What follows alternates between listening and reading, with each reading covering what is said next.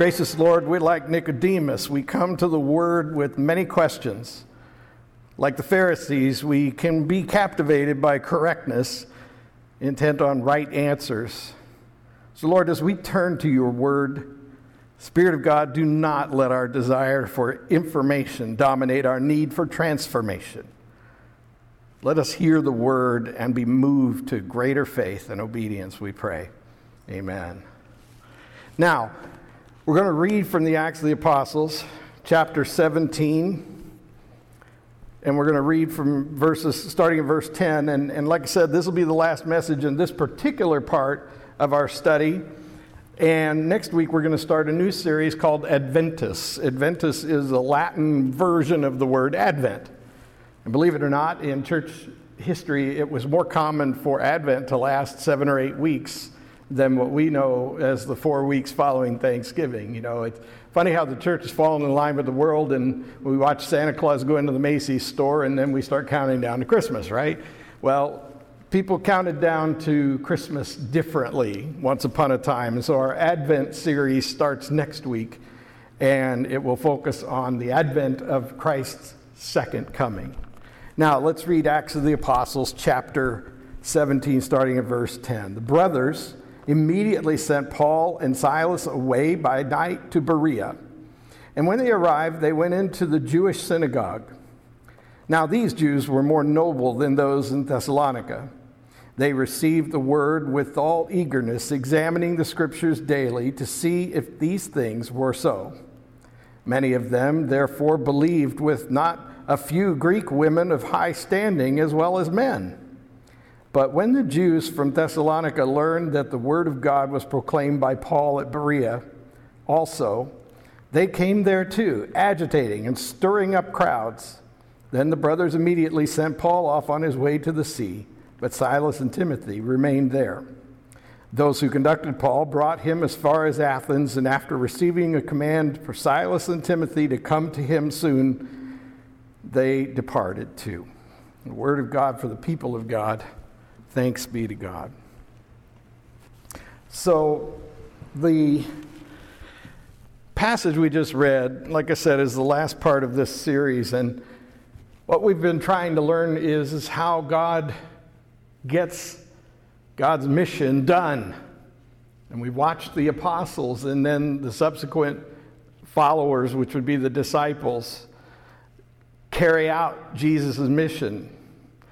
And what we're witnessing right now, I think, is one of the best things that we could read in Scripture about reading Scripture. If you're here on Wednesday nights, you know that I'm fond of saying the best interpreter of Scripture is Scripture. It's the most accurate and reliable interpreter. So what we learn in this passage is that there's this group of Berean Jews who were open-minded, willing to think and study and discern about what Paul was saying to them. Unlike the same people that were in the synagogue they met in Thessalonica. So I want to start by asking a question. This is kind of where this whole thing is going for me, is if it were possible, I wonder how many people cast votes last Tuesday and weeks ahead of time and perhaps even after Tuesday. I don't know. How many people do you suppose voted because of their feelings versus how many voted because of an informed intent? What an interesting question that would be if we could get an answer to. What an interesting answer that would be, I should say. I'd love to know if there was some way to accurately poll the ratio or the percentage of people who made an emotional decision when they pushed the various buttons on the voting device. How many made a decision that was informed?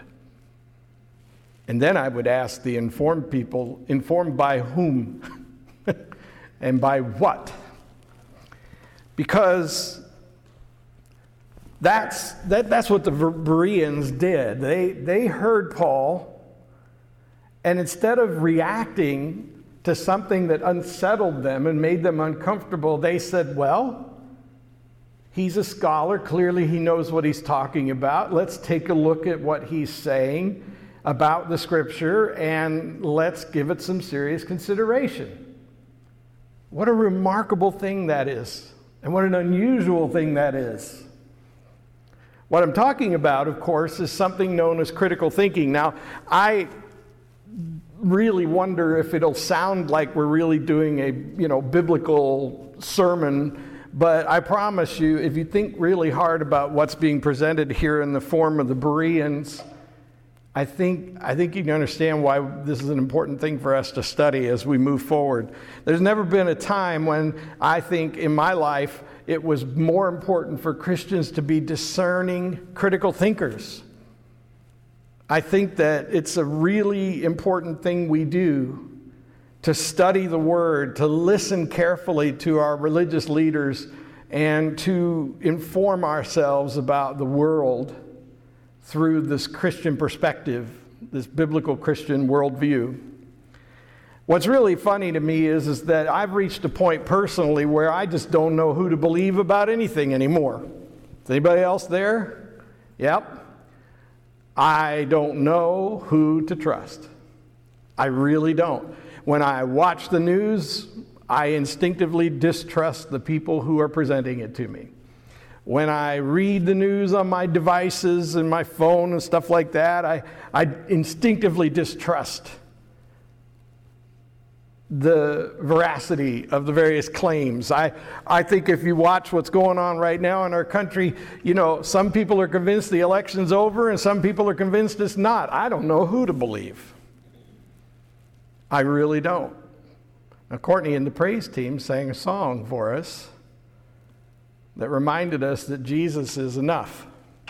And that's kind of where I was going with my comments after the song, is it really does come down to, is there any truth that we can find and rely on? Critical thinking is a mental process that's also involving your heart and your spirit, where you're seeking truth with integrity. You're doing it for the sake of truth, and not so that you can find information that supports what you want to happen or want to think. Critical thinking is defined literally as an analysis of facts to form a judgment. The subject is complex and several different definitions exist, but it is generally a rational, skeptical, unbiased analysis or evaluation of factual evidence. That's what critical thinking is. Now, over the years, I've taught a lot of Bible studies, and I've always just invited people to read the Bible and assume that it says what it means and means what it says, and then to engage in a process of critical thinking and apply information that is trustworthy and true from a variety of sources. You remember on Wednesday nights, we've been talking a lot about Daniel's prophecies about Jerusalem, about the temple there, and then Jesus' prophecies about Jerusalem and the temple there. And then I simply invited us to look at the historical record, and sure enough, everything that was prophesied has occurred. And so I invite people to simply do critical thinking.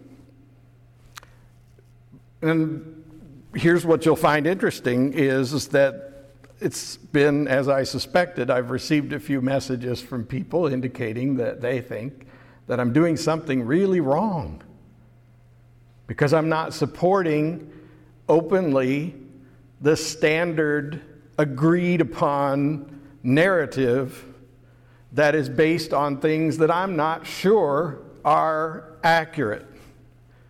In other words, I'm not publicly towing the line that made a certain series of books back in the 90s very popular, for example, okay? Now, please don't think that I'm trying to turn this into something about myself. My point is that the one thing I've learned about being a critical thinker is that there are always people ready to criticize you for being a critical thinker.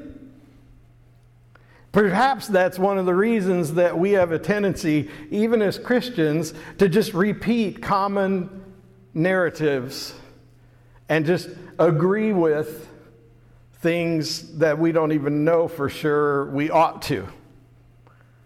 In other words, it's tradition, it's dogma. Tradition and dogma aren't bad things, but they can be, especially when a person is modeling their life and their religious activity and their core values after things that they're not even sure are true. So how do we find truth? Well, if it's information about the health crisis, the political situation, and a lot of other things like that, I can't give you a recommendation of where you're going to find truth. But when it comes to truth that is the same yesterday, today, and tomorrow, I guarantee you can find it in the Bible. And specifically, you will find it in the person of Jesus Christ. He is the truth that is the same yesterday, today, and tomorrow.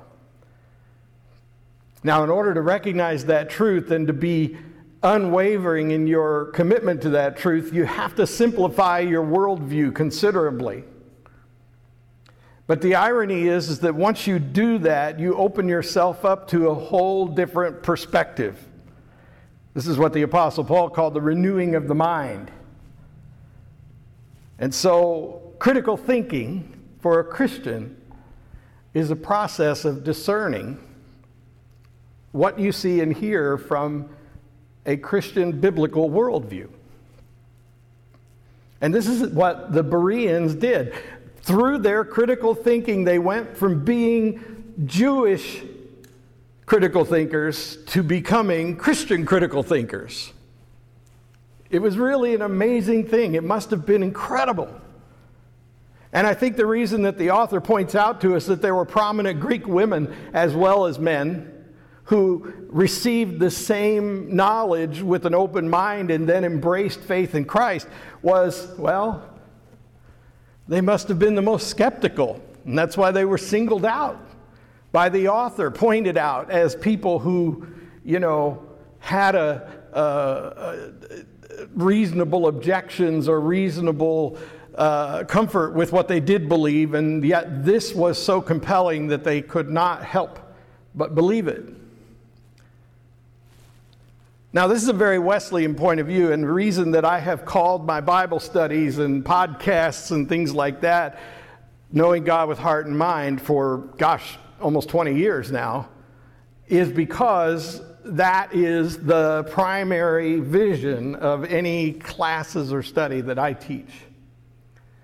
And it doesn't rely on my efficacy as a teacher or preacher. It relies on your intellect and your willingness to have a holiness of heart and mind. I thought that I would call it that a long time ago because I thought it was the easiest way to get myself off the hook for having all the answers. See, this way I don't have to know everything. I can just stand in front of you and do my critical thinking exercise, and then I can tell you that that's what I'm doing, and then it's up to you. In other words, it's where I put citations and notations in my preaching notes and in my various other studies that I always give you some written artifact to go with it. And the reason I do that is because I assume that you will check me on these things if you have doubts. I assume that you will do your Christian critical thinking. Now, I know in reality that doesn't happen, but that is the way that I've chosen to pursue this. And I do it for selfish reasons, like I said, because it gives me a way of saying, now you have to decide whether what I've been thinking and coming to the conclusion about will fit for you. Which is why I don't mind that I've received a little criticism from people who are saying that I should be more supportive of the status quo interpretation of end times prophecy. And I just smile politely and say, that's all right, make your case. But what about you? Are you ready to be a Berean Christian? These people from Thessalonica, They're given as a contrast because for them it was dangerous to embrace this radical thinking from these characters who, quote, turn the world upside down. That's what the Christians in the Jewish leaders in Thessalonica were saying about the Christians, is these radicals that are turning the world upside down. In other words, people were comfortable and somebody was making them really uncomfortable. And the best thing you do when people make you uncomfortable is get rid of them. That's kind of how we operate. It's kind of funny when you think about it in our current times. Now, it wasn't enough for and by the way, your Bible says the Jews in Thessalonica and the Jews in Berea, but this will translate if you do your little homework or go to the footnotes in the bottom of your Bible translation. What you'll find is that it's really referring to the leadership in the synagogues more than just the people in general. So we use that word Jews way too loosely in our culture, especially because it can sound pretty antagonistic and downright hateful. But it's really, in most cases, it's the loudmouths and the leaders of the various entities that we're at odds with. For example, in our world today, it's the extremists that seem to get all the press. And the tendency is for us to assume that represents a lot more people than it actually does. Critical thinking informs me that there are millions and millions of Americans who have expressed themselves in the voting booth, and they represent a very diverse body of values.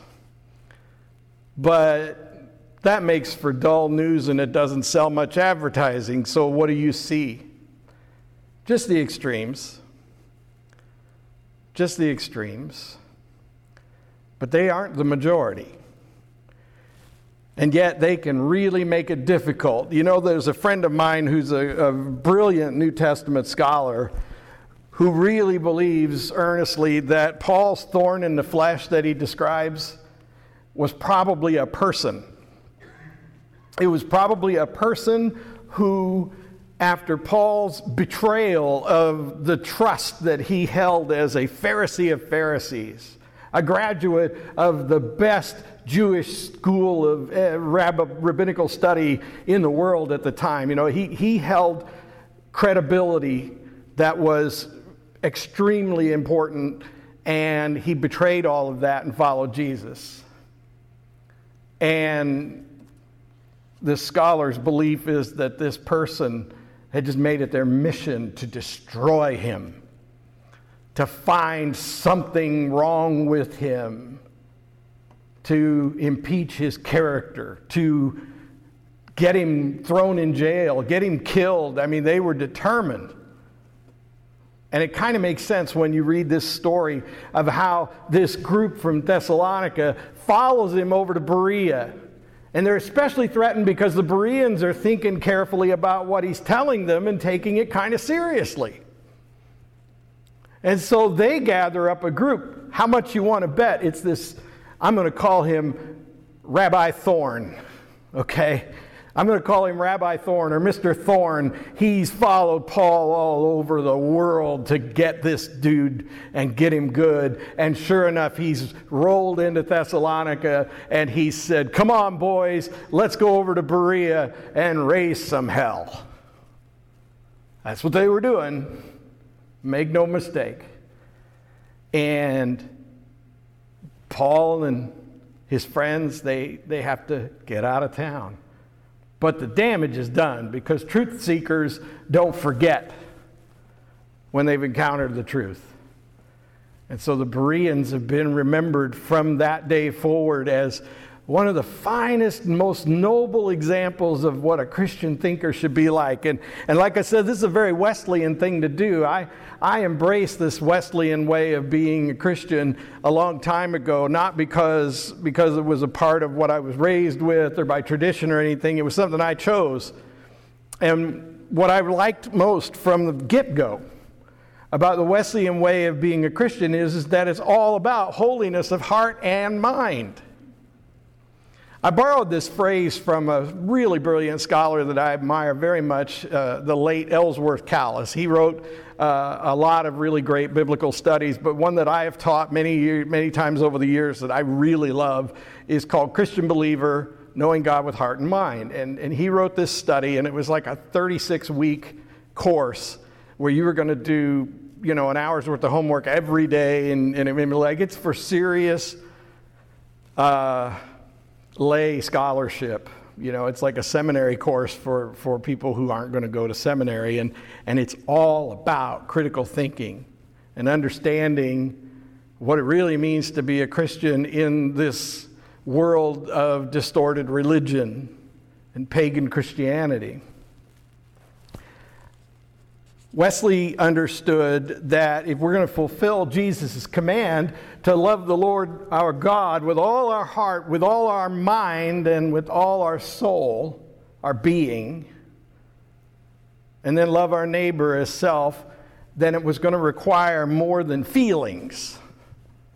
It was going to require intellectual assent. It was going to require decisions that were informed by biblical tradition and also critical thinking. Wesley's famous for, he didn't coin the phrase the quadrilateral, but it was Wesley's way of interpreting Christian living, that you would understand the Lord God first through Scripture, but then also look to tradition, which tradition was basically building on the foundations of Christian thinking throughout the ages. And then you would go into your own sort of intellectual exercise or critical thinking so that you could come to your own conclusions and maybe contribute to the collective knowledge that makes you part of the wisdom of the ages. And then there was just your feelings. And this was kind of a Wesleyan way of looking at things. Now, I'm almost done. And all I want to tell you is if you ask people on the staff, they'll tell you that they've heard more than one time about Pastor Dan's critical thinking sandwich. Okay? See, I believe that you can't make really important decisions based on feelings alone. And what I've learned in time is that many people make a sandwich where the bread is the feelings, and then it's just ever so thin little strip of facts, and that's how they make their decisions. But our critical thinking sandwich here, especially among your staff at Shiloh, is that we would put the facts on top and bottom and then put our feelings in the middle of the sandwich. So it's 2-part facts and 1 part feelings. Because feelings are important, but facts are still facts. And this makes for better decisions. And if you think about the discord and the chaos and the things that have happened in the past of this church or in the present in your community and in the world community and in the national spotlight, when you look at the chaos, first of all, you know who the creator of chaos is. And the other thing is that it's all about emotions. It's all about images that stir up your emotions. I know we're all sick of the political ads, but what do they use more than anything to get you to make an emotional decision? Pictures of an angry, pathetic-looking opponent. What makes you buy that tabloid magazine at the checkout? It's a picture of someone that you want to admire, but it makes them look like they are at their absolute worst in this particular moment. Our eyes will deceive us and stir up our feelings, so we have to use our ears and our minds and our critical thinking skills so we can be like the Bereans. If we're going to live into the promise, we got to take it like the Bereans did. Study the Word, think about what we're hearing, and then act accordingly. Here are just a few examples of the thoughts of the author of Christian critical thinking, the Apostle Paul. He says in Philippians 4:8, finally, brothers, whatever is true, whatever is honorable, whatever is just, whatever is pure, whatever is lovely, whatever is commendable, if there is any excellence, if there is anything worthy of praise, think about these things. He says in Romans 12:2, do not be conformed to this world, but be transformed by the renewing of your mind, that by testing you may discern what is the will of God. Remember I talked about that last week. Know the Bible. Know the timeline. Be familiar with the road ahead, or at least surround yourself with people who are familiar with the road ahead. And then watch the signals and the signs. Whatever is the will of God, what is good and acceptable and perfect. Romans 8:5-6, for those who live according to the flesh set their minds on the things of the flesh, but those who live according to the Spirit set their minds on the things of the Spirit. For to set the mind on the flesh is death, but to set the mind on the Spirit is life and peace. He's describing the sandwich. If you're set upon the things of the flesh, then you're being driven by your feelings. If you set your mind upon the things of the Spirit, you're driven by the Spirit-informed intellect. The Apostle Paul tells us in 2 Corinthians 10:5 that all these worldly, fleshly arguments are easily destroyed by the knowledge of God, the source of all truth. And that if we keep our thoughts captive by Christ, then we see things the way they really are. To be a critically thinking Christian is to intentionally view the world through the lens of Scripture and the Spirit of God, and question everything within that context. Let us pray. Thank you, God, for your word. Now burn it upon our hearts and transform our nature. Help us to be renewed in our minds so that we can be Christian critical thinkers, viewing the world through the lens of Scripture and Christian faith, informed by the Holy Spirit, we pray. Amen.